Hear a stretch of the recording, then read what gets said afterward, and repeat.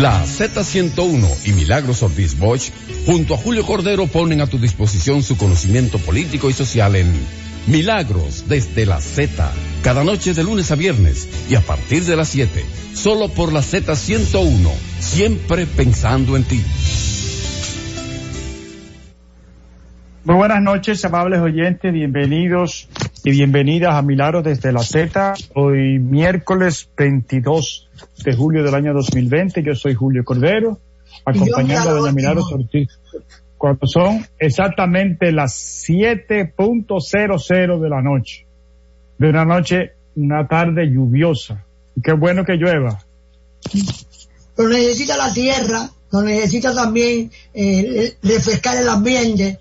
Y ciertamente ha sido un agua, no ha sido muy copiosa, ha sido un agua prudente, caídas, cae un poco, se paraliza otro poco, viene dura, se suaviza, o sea, una agua temperamental, una lluvia temperamental, pero muy agradable para los dominicanos y donde quiera que esté cayendo el mundo, ¿verdad?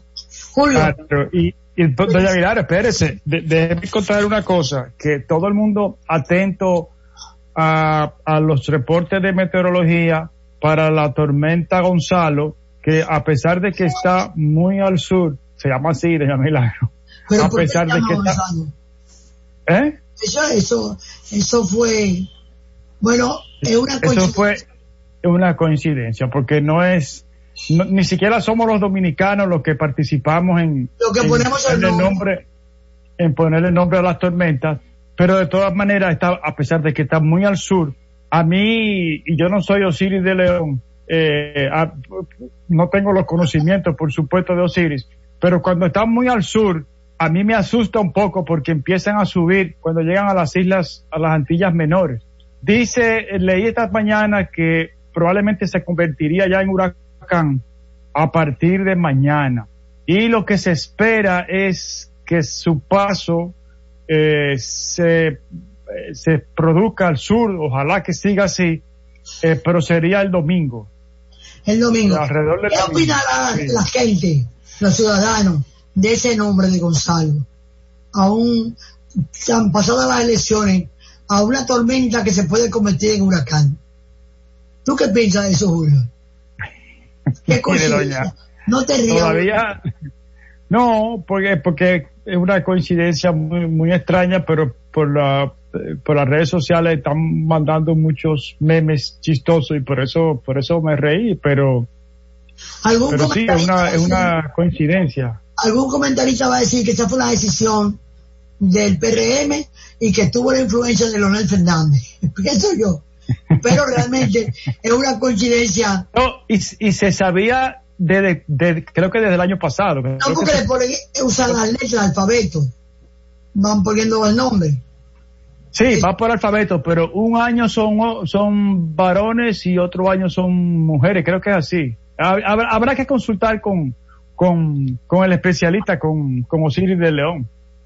Pero mire, doña Milagro, lo que no es, lo que sigue siendo positivo es, sobre todo para nosotros los dominicanos, es el precio del oro. Y le quiero contar que hoy cerró a $1,867, es decir, ya empieza a acercarse a la barrera de los 1,900, que ya es una suma respetable y quizá por ahí anda nuestra salvación. Eso es una lucecita ya al final del túnel. $1,867 la onza Troy de oro cerró en el mercado de Nueva York esta tarde a las 4 de la tarde, hora dominicana. Pero sigue siendo también una visión positiva el hecho de que los dominicanos hayan mantenido las remesas, Julio, y que la inteligencia indica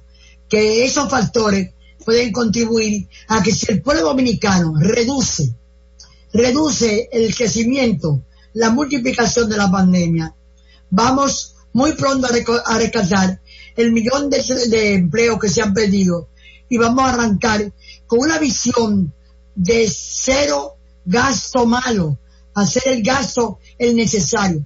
De eso habló ayer Jorge Vicente, o publicó la prensa una declaración de Jorge Vicente. Si estas articulaciones se hacen bien, es muy posible, si nos portamos bien los dominicanos, si respetamos las medidas que están hoy anunciando, o ayer anunció el ministro Montalvo, es muy posible que ayudemos al país a colocarse rápidamente fuera de los parámetros que le están ocasionando ese coronavirus. Julio, pero mire, ya que usted menciona el tema de coronavirus, en este momento, y de acuerdo a la Organización Mundial de la Salud, la República Dominicana tiene 56.043 infectados, 26.466 recuperados y 1.005 muertes. Es decir, murieron seis. En el día de hoy murieron 6, efectivamente. En el mundo, es doloroso que sea un número, Julio, es un dolor. Son 6 dolores, claro, 6 familias, claro, que pierden a una persona vinculada a sus amores. Así es la vida. En el mundo hay, de acuerdo a la Organización Mundial de la Salud, hay 15.286.938 infectados y ya van 623.713 muertos. Una cifra considerable. Ahora le quiero contar una cosa, doña Milagro. Los índices económicos se dispararon, incluyendo el Dow Jones. El petróleo se disparó muy poco, afortunadamente, pero lo que está disparando el optimismo que hay en el mundo es el hecho de que se vuelve a anunciar la proximidad de una vacuna. Y en el día de hoy, en la prensa norteamericana recoge que la compañía Pfizer tuvo un contrato para producir la vacuna del coronavirus por casi $2,000 millones. El contrato que le firmó el presidente Trump dice que antes de fin de año tiene que haberle entregado 100 millones de esta vacuna y con una opción de compra para otros 100 más. El gobierno norteamericano ha dicho que serán vacunados totalmente gratis los norteamericanos, pero se espera que la vacuna, el costo de producción es alrededor de $20. Todo esto son números económicos, decisiones económicas. La comunidad científica está un poco escéptica. Sin embargo, yo prefiero ver el vaso medio lleno y no medio vacío, y la verdad es que es el mundo entero que está buscando la solución a este problema, que si no aparece rápido va a causar daños, o ya está causando daños económicos a nivel mundial. Es lo que anuncian los economistas. Sobre la vacuna, Antonio Guterres, que es el secretario general de las Naciones Unidas, había pedido que fuera a un fondo, que se fabricara la vacuna dentro de un fondo mundial para evitar que la especulación, el beneficio fuera no a evitar la epidemia, la pandemia, sino que no se convirtiera en un negocio. Y creo que en ese sentido, algunos pueblos, algunas naciones, creo que los chinos están ofreciendo que la de ellos será dentro de esas circunstancias. Dado que, fíjate que los americanos, tú dijiste que están contratando 600 millones, ¿no? De vacunas. 2,000. Bueno, 600 millones de vacunas. 600 como 2,000 millones. Sí. Y después contratarían otros 200 más.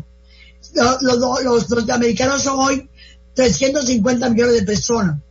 El otro excedente de las vacunas deberían ser parte acabada por los Estados Unidos, si es parte de una cooperación o es parte de un negocio. Yo pienso que el costo no será, según tú has dicho, $20, pero especular y hacer negocio con esta pandemia realmente sería un acto inhumano. Y creo que el Papa Francisco también ha hablado de ese criterio, que hay que pensar en hacer de esto un acto solidario. Bueno, te ha quedado. Mire, en Brasil, la prensa norteamericana, no, estoy aquí. ¿Me oye? ¿No me oye? La prensa brasileña empieza a especular sobre el presidente Bolsonaro y su ausencia en los medios. No se ha dicho, no se ha comentado el palacio ¿cómo se llama? El palacio en Brasilia, el Planalto, no ha dicho oficialmente, no hay un reporte oficial, pero el aislamiento del presidente Bolsonaro empieza ya a crear cierta comidilla en la prensa brasileña, aunque no significa nada. Acuérdese que Daniel Ortega hace poco se pasó casi 60 días sin que nadie lo viera y estaba perfectamente bien. Obviamente que una cosa es Bolsonaro y otra cosa es Daniel Ortega, pero simplemente estoy mencionando el hecho de que la prensa brasileña está diciendo que está alejado de los medios y que les falta noticia. Pero yo creo que ha llegado. Si tiene la enfermedad, debe estar reponiéndose porque no es fácil. Hay que oír los informes que uno oye de los que han pasado por ese proceso, las dificultades que crea, el malestar, la del casamiento. Entonces realmente pero cuando, por ejemplo, el primer ministro inglés, Ben Johnson, estuvo afectado, pues la ciudadanía inglesa sabía lo que estaba pasando y con frecuencia las cámaras desde un vidrio, una ventana, tomaban fílmica. No se olvide que es un jefe de Estado. Si yo fuera brasileña, estaría muy contenta de la comparación que tú haces del hombre de Plan Alto con el hombre del Downing Street. Eso, hay mucha diferencia entre Inglaterra, su tradición democrática, que al fin ha sido, es una monarquía pero con democracia, ¿verdad? Entonces, sí, una democracia parlamentaria con una monarquía, pero por supuesto. Hay que compararlo con muchas dificultades con el gobierno de Bolsonaro. Tiene una por supuesto. comparativa. Mire, usted también me dijo que muchos oyentes le habían comentado, y a mí también, a través de mi cuenta de Twitter y de Instagram, lo interesante que estaban viendo estos reportajes que usted ha comentado sobre el centro Montalvo. Sí, y el centro Montalvo es parte del centro Bono, o al revés. Y entonces, usted me dijo que tratara de contactar nuevamente al sacerdote Pablo Mella, pero ya investigué que está en un retiro y está sin comunicación. Ese retiro no es para siempre, así que a nuestros oyentes lo tendremos con nosotros. Pero nuestros oyentes deben saber que hay hoy una tercera publicación de Minerva Isa sobre el tema. Y como estamos esperando que Pablo Mella vuelva de retiro, no vamos a hacer más comentarios, vamos a dejar esa magnífica conversación para apreciar cómo una institución se llena de respeto, de reconocimiento y contribuye a desarrollar un tipo de ciudadanía diferente. No la de las gomas que se queman, no la de las piscinas que se rompían, sino del ciudadano consciente de su problema, que plantea y busca soluciones y que entiende que solidariamente unidos, con conocimiento, pueden hacer avanzar el país y encontrar sus propias soluciones. Ayer o antes de ayer no te podía recordar algunos nombres, pero lo vamos a recordar realmente cuando conversemos con Pablo Mella. Claro, creo que regresa este fin de semana, fue lo que me dijo Pedro. Llegó el tiempo de una pausa, Julio. Sí, vamos a hacer una pausa. Vamos a hacer una pausa. Dile a Félix que la pausa. Y regresamos en breve. Adelante, cabina. Milagros desde la Z. Milagros desde la Z. Julio. Dígame, doña. En el día de ayer hablamos del casetazo y quedamos en el compromiso de explicarle al país qué fue ese suceso. Sobre todo, porque indica, ¿por qué no decirlo?, un salto en el proceso político dominicano. Explicábamos lo importante que ha sido las felicitaciones inmediatas de reconocimiento de la victoria de don Luis Abinader, y cómo los presidentes o los expresidentes y el candidato del partido que compitió, como todas las organizaciones implicadas en esto, estuvieron felicitando a don Luis Abinader. Y recordar lo que pasó nos ayuda a reconocer que hemos tenido que luchar mucho, que hemos tenido que marchar mucho, que son muchas las plazas de la bandera que unieron los muchachos, la juventud dominicana, para llegar a perfeccionar el sistema hasta donde está hoy. Y algunos esfuerzos hechos, por qué no decirlo, de la Junta Central Electoral para esta etapa. Y entonces recordar ese pasado nos ayuda a ver cuánto hemos crecido y cuánto podemos seguir creciendo si seguimos comportándonos como ciudadanos, como nos ha enseñado el Centro Montalvo a ser ciudadanos. Doña Milagros, si esto fuera parte de la IPAC, de los semáforos de la IPAC, pues este proceso, del 2020, el semáforo estuviera en verde. Pero de todas maneras, yo esta mañana, utilizando las facilidades de Google, intenté encontrar qué era lo que había falsificado, cuál era el motivo de falsificación de la Gaceta. Y lo primero que me vino a la cabeza es que yo creo, y ojalá esto sirva de reflexión, a usted misma, doña Milagro, sí, que los protagonistas vivir la historia. Hay muchos comentarios, yo encontré muchos comentarios, claro, hay que tomar en cuenta que en el caso específico del gacetazo, en esa época no había, los periódicos no eran digitales.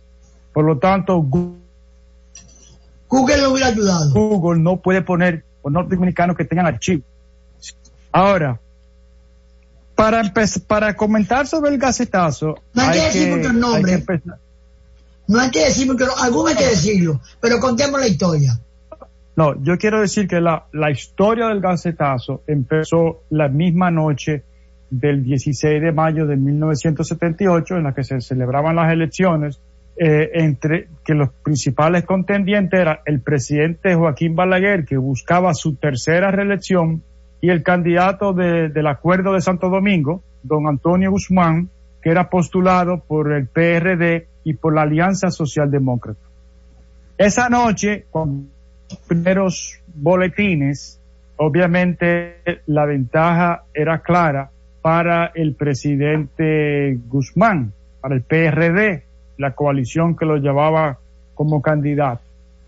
Y en la madrugada se produjo una intervención militar en la Junta Central Electoral que paralizó el conteo de los votos. Y entonces el gacetazo se produce cuando el Partido Reformista Social Cristiano recusa al presidente de la Junta Central, que era el doctor Manuel Joaquín Castillo. Entonces, a esa recusación le siguió el gacetazo, que funcionó por tres eminentes juristas de esa época, don Jotin Curi, como usted dijo ayer, Rafael Francisco Bonelli y el ex triunviro Ramón Tapia Espinal. Ellos revelaron que habían encontrado una alteración de una ley que modificaba la ley electoral para facultar a la Junta Central Electoral para que se celebraran elecciones complementarias en aquellos sitios en que los reformistas demandaban que no habían sido correctos. Contado bien los votos. Entonces, exacto. Entonces, lo que la gaceta que fue falsificada, lo que decía era que la Junta Central Electoral tenía la facultad de llamar a elecciones complementarias. Entonces, la Junta Central Electoral pasó a ser presidida provisionalmente por Hugo Vargas Suberví.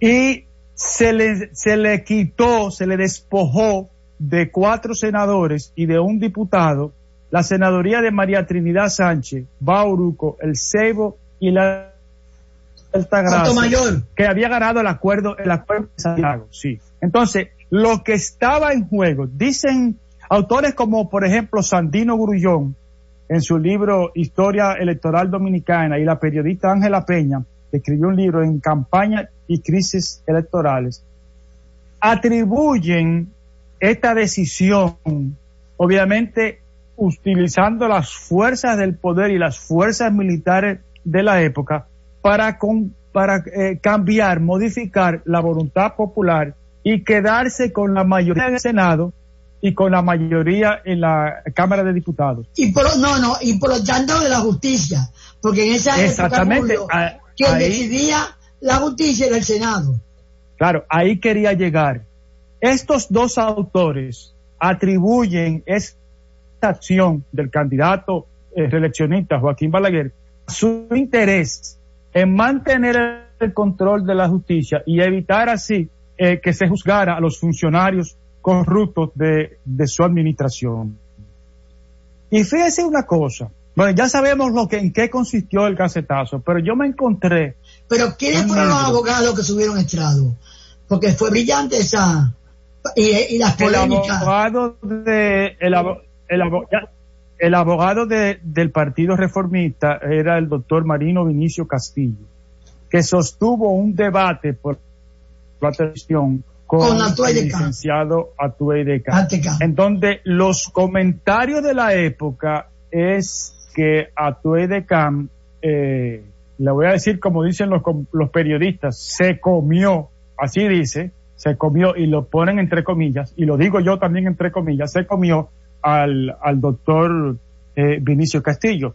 Pero se trató de un delito grave, la falsificación de una gaceta, y ese hecho histórico de robarse esos 4 senadores está basado en una falsificación de una gaceta oficial, es decir, de la ley, la falsificación de la ley. Porque al fin y al cabo actuaron de acuerdo con la falsificación, pero el gacetazo quedó marcado como un hecho histórico, porque el pueblo lo entendió, lo comprendió, y realmente el gran inteligente de la época, como lo resolvió, fue don Antonio Guzmán. Sigue contando, Julio. Que recibió un poder mutilado y quizás hubiera podido hacer más cosas desde el punto de vista de la lucha contra la corrupción si hubiera tenido la mayoría del Congreso para nombrar los jueces. Pero me encontré con un libro, doña Milagro, mis recuerdos imborrables del doctor de Rafael Molina Morillo.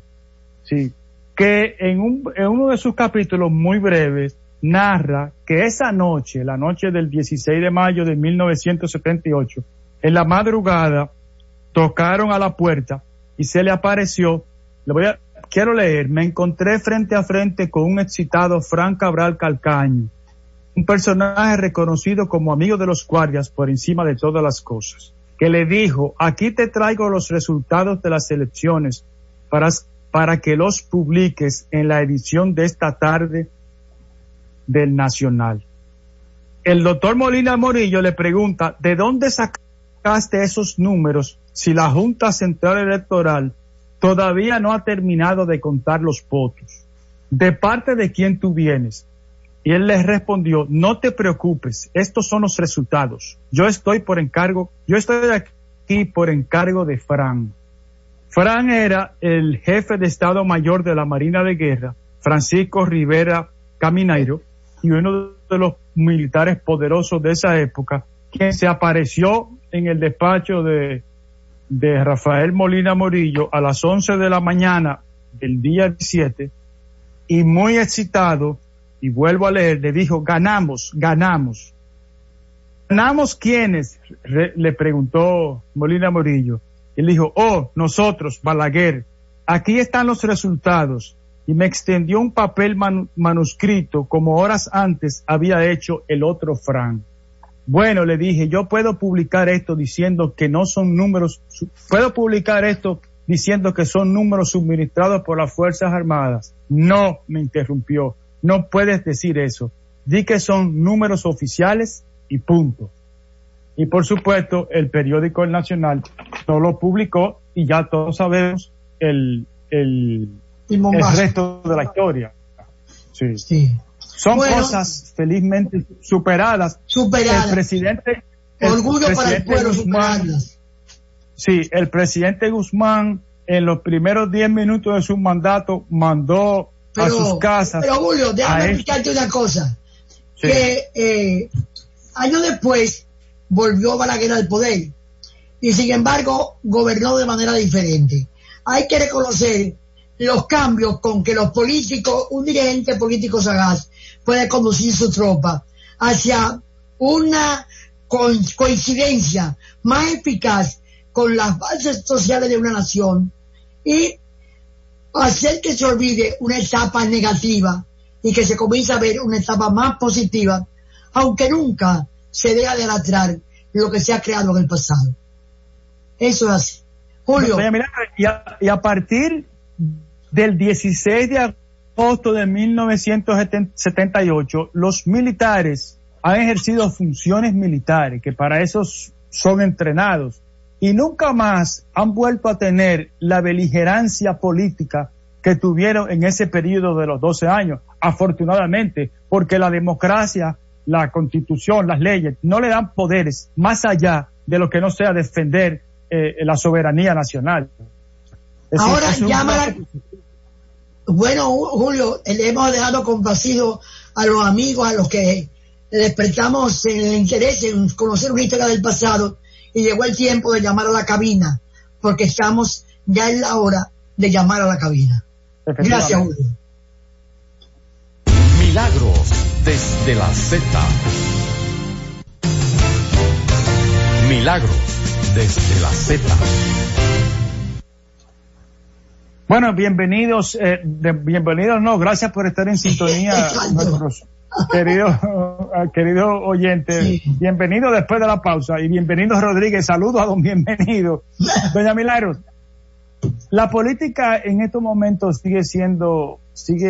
la política y el COVID son los dos focos de atención que tiene el pueblo dominicano. Y mire, yo insisto en que se desmenuce, en que se le explique al pueblo dominicano el contrato con la Barrigol. Yo quiero decir, desde pandemia lo estoy diciendo, que tan grave va a ser el aspecto de salud como el aspecto económico. Y eso no podemos esconderlo. Eso va a estar ahí. Eso está ahí y va a estar ahí. Pero quizá la vía de la fórmula, la luz del túnel, es el asunto de los precios del oro. Pero la política sigue ocupando los primeros planos de los periódicos.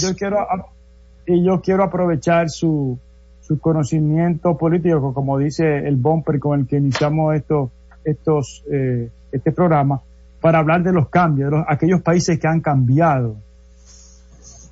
Bueno, se producen, hay cambios reales y cambios que son para cambiar.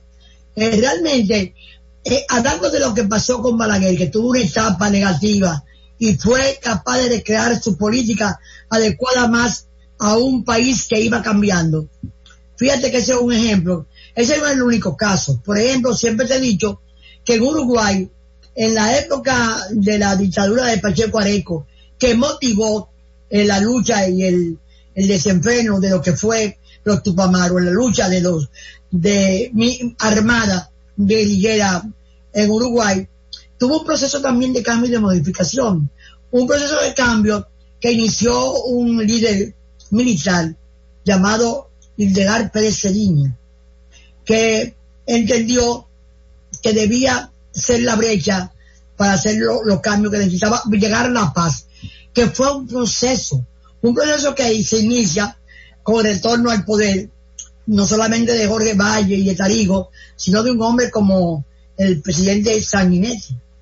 Y ese cambio llevó a que llegara a gobernar por 2 periodos la élite de lo que fue los Tupamaros, convertida en partido, que fue el primer gobierno del presidente Valera, el presidente el Pepe Mujica, y que después volvió a retomar el presidente Valera, y que ahora ha llevado al poder a un joven, hijo de un expresidente uruguayo, que mantiene a Argentina en tensión y en atracción, porque los argentinos ahora están viviendo una época de tensión entre el presidente y la vicepresidenta, porque el presidente anda buscando crearse su propio camino, y en un conflicto que ha dominado mucho la política argentina, que es el atentado contra el AMIA, en aquella gran instalación israelí de judíos de fe y de creencia israelí, explotado, que estalló en una bomba y murieron muchos argentinos, que conllevó más tarde a la muerte de aquel fiscal que apareció extrañamente o asesinado o suicida en su despacho, en lo que se involucró mucho a la señora la Cristina Fernández, y que ha ocasionado que ganó el poder ella, y que sin embargo con Fernández, pasado un tiempo, Fernández tiende a buscar una separación en el estilo de gobernar, en la implicación con la corrupción o con las complicaciones que trajeron el acuerdo que aducen que es un acuerdo Argentina con una parte de Irán o de Irak.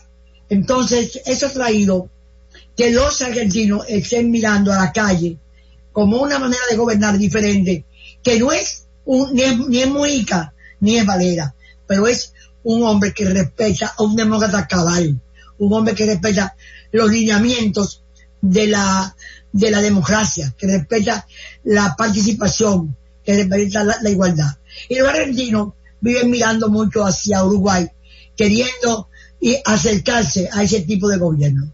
Y de repente uno se da cuenta que la República Dominicana ahora también tenemos el primer presidente, el presidente Luis Abinader, que no tiene que buscar complementos para tener una vicepresidencia diferente. Fíjate que las vicepresidencias, cuando son simplemente no del punto ideológico o participativo o de compromiso con la visión del país, siempre acaban en crisis. Lo que te quiero decir, que en ese proceso de cambio en que estamos envueltos los dominicanos, y que se va vislumbrando a través de las acciones, los anuncios paso a paso del presidente electo, tampoco vamos a tener problema con la situación de disgusto o de desviación entre presidente y vicepresidencia. Recuérdate que hemos pasado también aquí ahora en esta situación política que hemos atravesado en los últimos meses, la situación de ver una vicepresidenta que fue primera dama, también queriendo ser vicepresidenta, de candidato opositor a su esposo. Entonces, en este momento, en cuestiones que nos garantizan una política tranquila, de cambio, serena, de concertación, que asegura al país las transformaciones dentro del concepto democrático, dentro de un Congreso plural, dentro de una justicia que tendrá que ajustarse a las demandas del pueblo dominicano. Realmente, el cambio a que nos abocamos los dominicanos es un cambio que yo diría que es un cambio necesario, pero un cambio que no tiene amenazas profundas en términos de situaciones, ni de partido, ni de gobernanza, ni de concertación social. Entonces, Julio, ese es un tema que hay que explicarlo muchas veces y entender que es un proceso que no es un invento. Se creó esa base desde un partido nuevo que se creó, que es el PRM. Esas cosas de vez en cuando son buenos conversarlas. Por supuesto. Mire, doña Milagro, usted mencionó el ejemplo de Uruguay. Inmediatamente me llegó a la mente la estabilidad política que tiene Uruguay. Es verdad que es un país con pocos habitantes, 3.5 millones de habitantes, pero sí, 3 millones y medio, pero tiene una estabilidad política que a mí me parece que ha producido riqueza. La tiene ahora, sí, la estabilidad, ahora porque se equivocó en una cosa. Se fue tan adelante en las políticas sociales, en la seguridad social, en la capacidad de la gente de retirarse cuando quería, que estuvo en crisis durante muchísimo tiempo. Y esa crisis envuelve también situaciones políticas, porque la crisis económica conlleva el nacimiento de fuerzas que demandan y representan deseos de cambio precisos, acuciantes. O sea que en esa crisis que hizo Uruguay, aunque viene una gran democracia, hay que recordar en el pasado el presidente Valle, no el último, sino el papá. Entonces, en ese sentido, Julio, la verdad es que la crisis, hay que evitar la crisis económica, superarla, porque ese es de ella, del manejo correcto del presupuesto como vía de desarrollo, produciendo igualdad y produciendo integración de los diferentes sectores de la vida social, a donde está la base del desarrollo y la base del avance de la sociedad. Mire, el punto a donde yo quería llegar era demostrarle era comentarle a nuestros oyentes que la democracia produce, la institucionalidad produce beneficio, produce riqueza.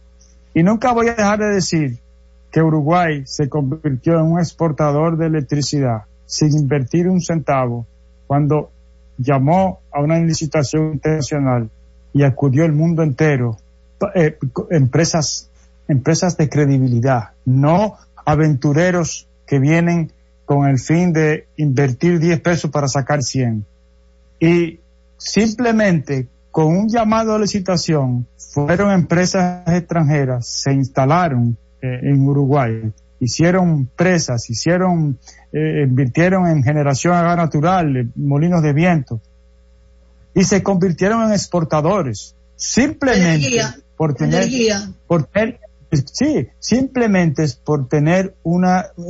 instituciones fuertes y una estabilidad política demostrada y puesta a prueba en varios periodos. Y de un periodo de unos gobiernos progresistas. De gobiernos progresistas también. Bien. Pero la institucionalidad, el punto mío es la institucionalidad. El respeto de la ley. La institucionalidad produce riqueza. El respeto, sí. Frena la corrupción. La evita, la persigue, no la deja funcionar. Y eso es fundamental en la aplicación de la ley. Otro aspecto es la presencia del ciudadano en el seguimiento de las ejecuciones gubernamentales, como un agente, como un vigilante de la buena inversión, de que sea la inversión eficaz. O sea, cuenta que en una carretera, cuando se calcula, hay que saber la cantidad de asfalto que hay que ponerle.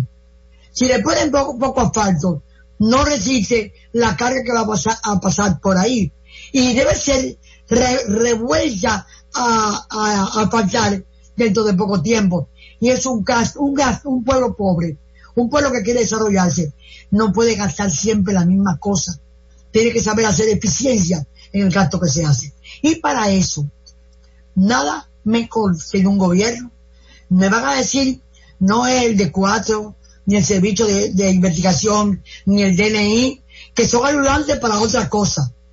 Es la ciudadanía vigilante la que ayuda a que las obras se ejecuten con el compromiso social, pero diciéndole a la gente, al barrio, a la ciudadanía, a los que viven al margen de la carretera, qué es lo que hay que construir, qué van a construir, y ellos parte vigilantes de la situación, porque el cambio necesita la gente como socio solidario, necesita poder ciudadano, y eso, Julio, es algo que tenemos que difundir cada día si queremos un gobierno triunfante, exitoso, como desea tener el candidato que hemos elegido.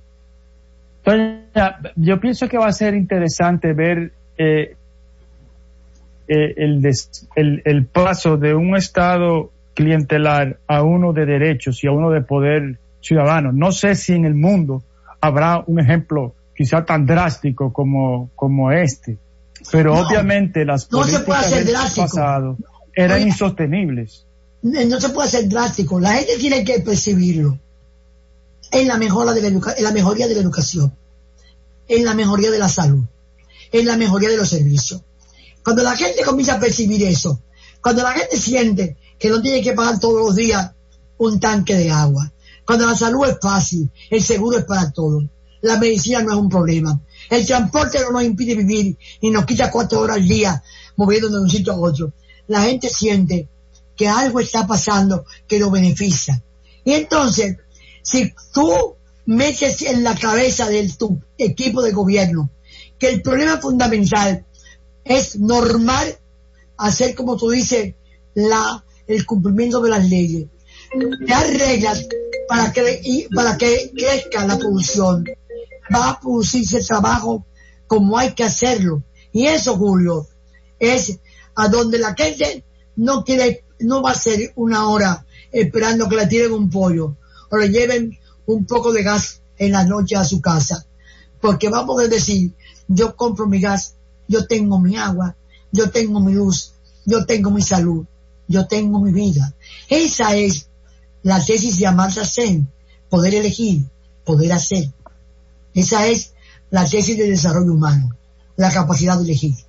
Sí, cuando el ciudadano se da cuenta de que sus impuestos son bien utilizados, porque doña Milagro, no me voy a cansar de decir que tenemos una deuda de 50 y pico, y siempre digo el pico, porque la cantidad exacta no se sabe, 50 y pico mil de millones de dólares. Cada dominicano que nace tiene una deuda debajo del brazo. Ha aumentado la deuda. El COVID ha aumentado. No hay que decir que no. Esa deuda ha aumentado, y a este último momento hubo algunos dispendios en las compras para combatir el COVID, pero ha tenido que aumentar necesariamente. Eso era una cosa, una consecuencia lógica.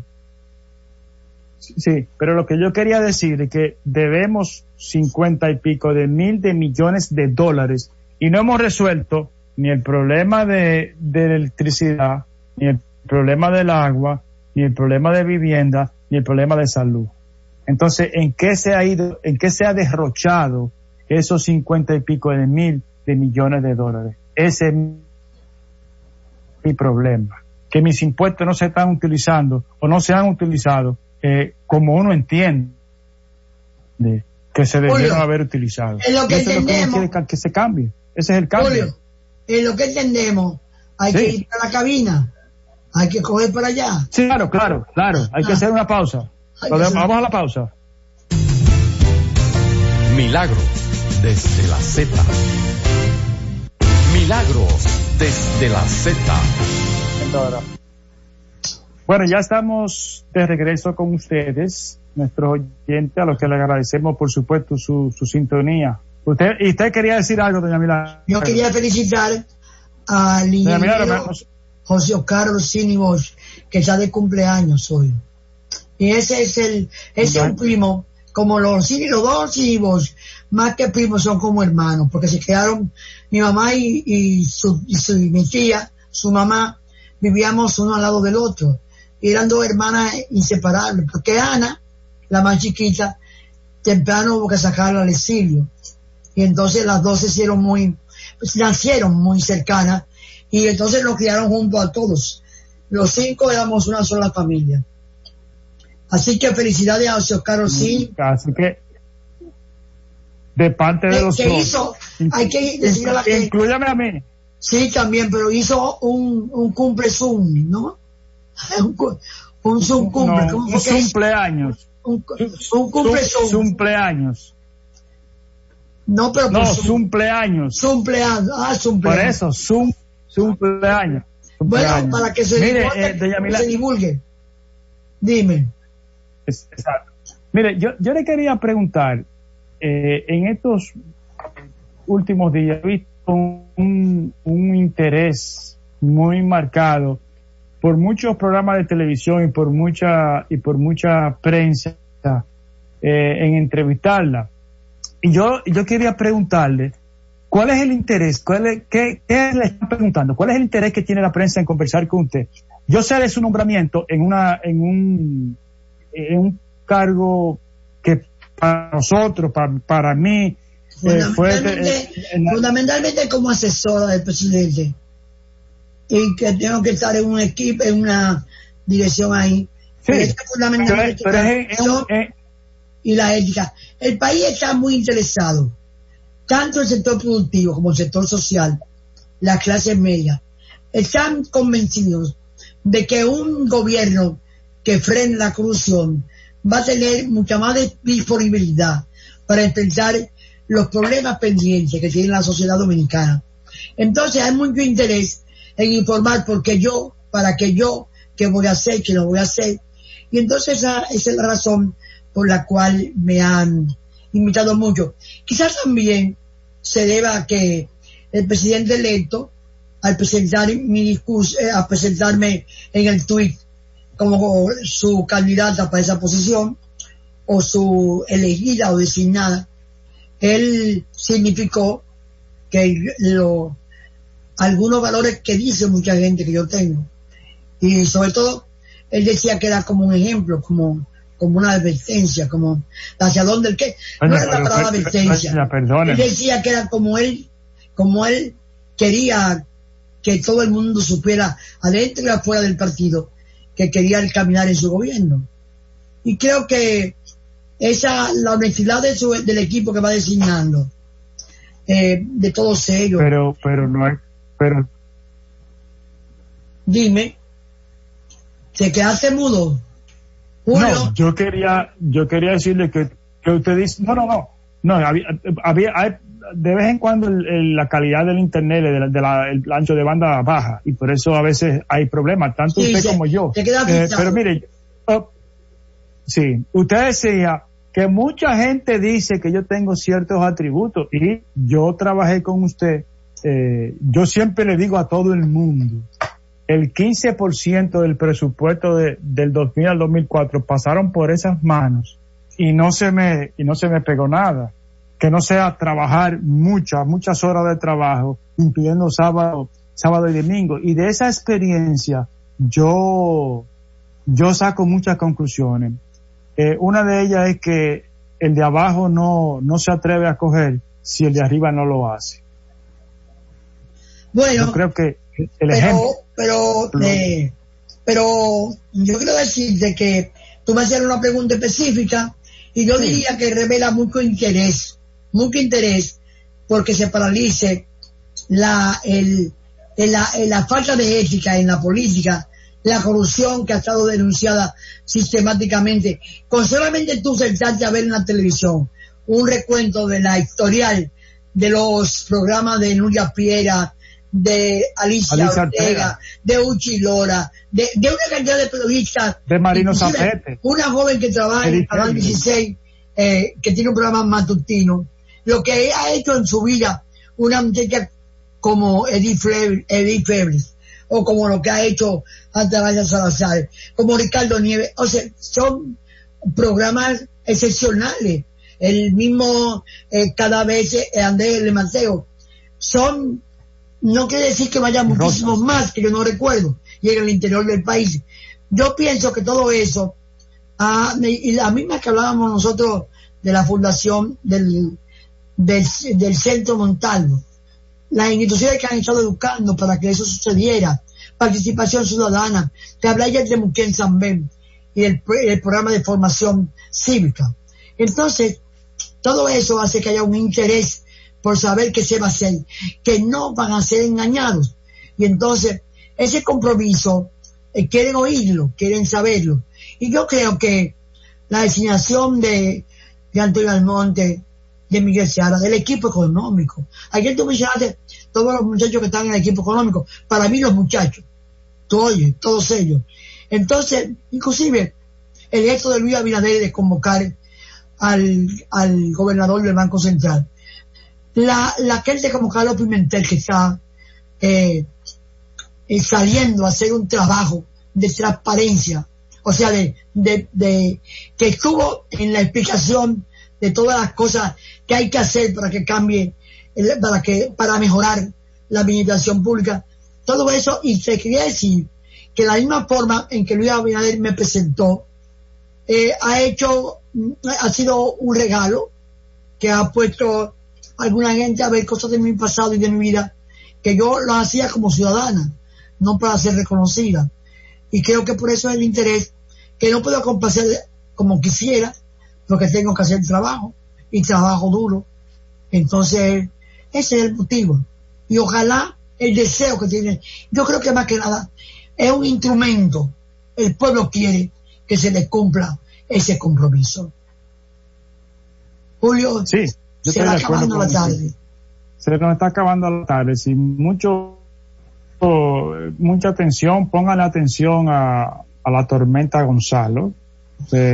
Gonzalo sin apellido, se llama así, Gonzalo sin apellido, a través de esta misma Z101, que siempre le da seguimiento a todos los fenómenos atmosféricos y a todo lo que tenga que ver con el interés de la ciudadanía. Así que no pierdan la sintonía con la Z, manténganse oyéndolo, manténganse en sintonía, y ojalá que siga la trayectoria como va, porque si sigue la trayectoria como va, en la península de Barahona va a haber lluvias, pero solamente eso. Y Gonzalo de paso. Bueno, señores, buenas noches. Buenas noches. Hasta mañana. Hasta mañana.